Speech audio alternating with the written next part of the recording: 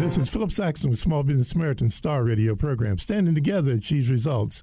I'm with Rick Johnson, who is the CEO of Tom M. Wages Funeral Service. Welcome, Rick. Thank you very much. I'm so happy to have you with us. It's great to be here.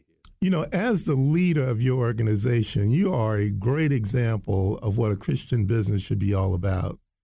And that's based upon the vision that you have of service to the community. Talk about your vision and what it is that you're trying to accomplish as your organization's leader. Well, thank you very much. I'm happy to do that. As we spoke recently, we have two things that we do every day, and that is we strive to serve our families and support our community.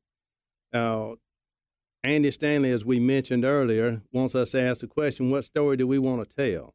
When people talk about Tom Wages Funeral Service 30 years from now, what story do we want them to tell? Do we want them to tell that Tom Wages Funeral Home was a business on the corner hustling for $1? Mm-hmm. That's not what we want them to tell. We want them to tell that Tom Wages Funeral Home supported Snellville, supported Lawrenceville, supported Covington, and supported our community. When I was a young guy, I remember trying to be a part of our organizations, and we would have events and fundraisers, and we would go around to the local hardware store and tell them our story and ask for a donation. They'd write a check for $25 and we'd never see them again. Mm-hmm. And that's not what we think is supporting our community. We think if our supporting our community in a particular organization or an event is important enough for us to give money to, then it's important enough for us to become involved in. Salvation Army, great organization. We love working with them.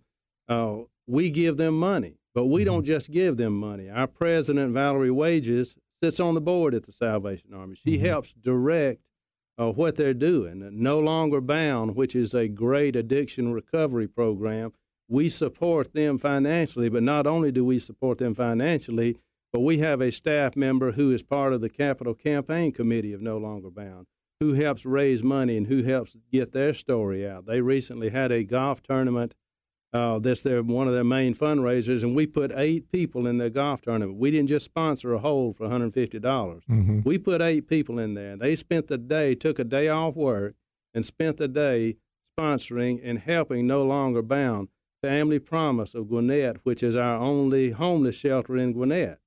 Their fundraiser every year is they have a bed race around the courthouse square. We sponsor that, but not only do we sponsor, but for several years, we put a team in there, and our staff is running a bed around the courthouse square in Lawrenceville. So we think that's important. Creative Enterprises. We have a staff member who has a special needs child, and I guarantee you this week she's out there twice supporting Creative Enterprises. We've had several of our staff members go through the Lawrenceville Police Citizens Academy to not only give a check, but to support our community. I had one of our local mayors talked to me recently, and we shared a little time together, and he finally said, why don't y'all come to our community? And I know the reason he wanted us to come to his community is because we support the community. So we strive to do more than just be a business on the corner hustling for $1.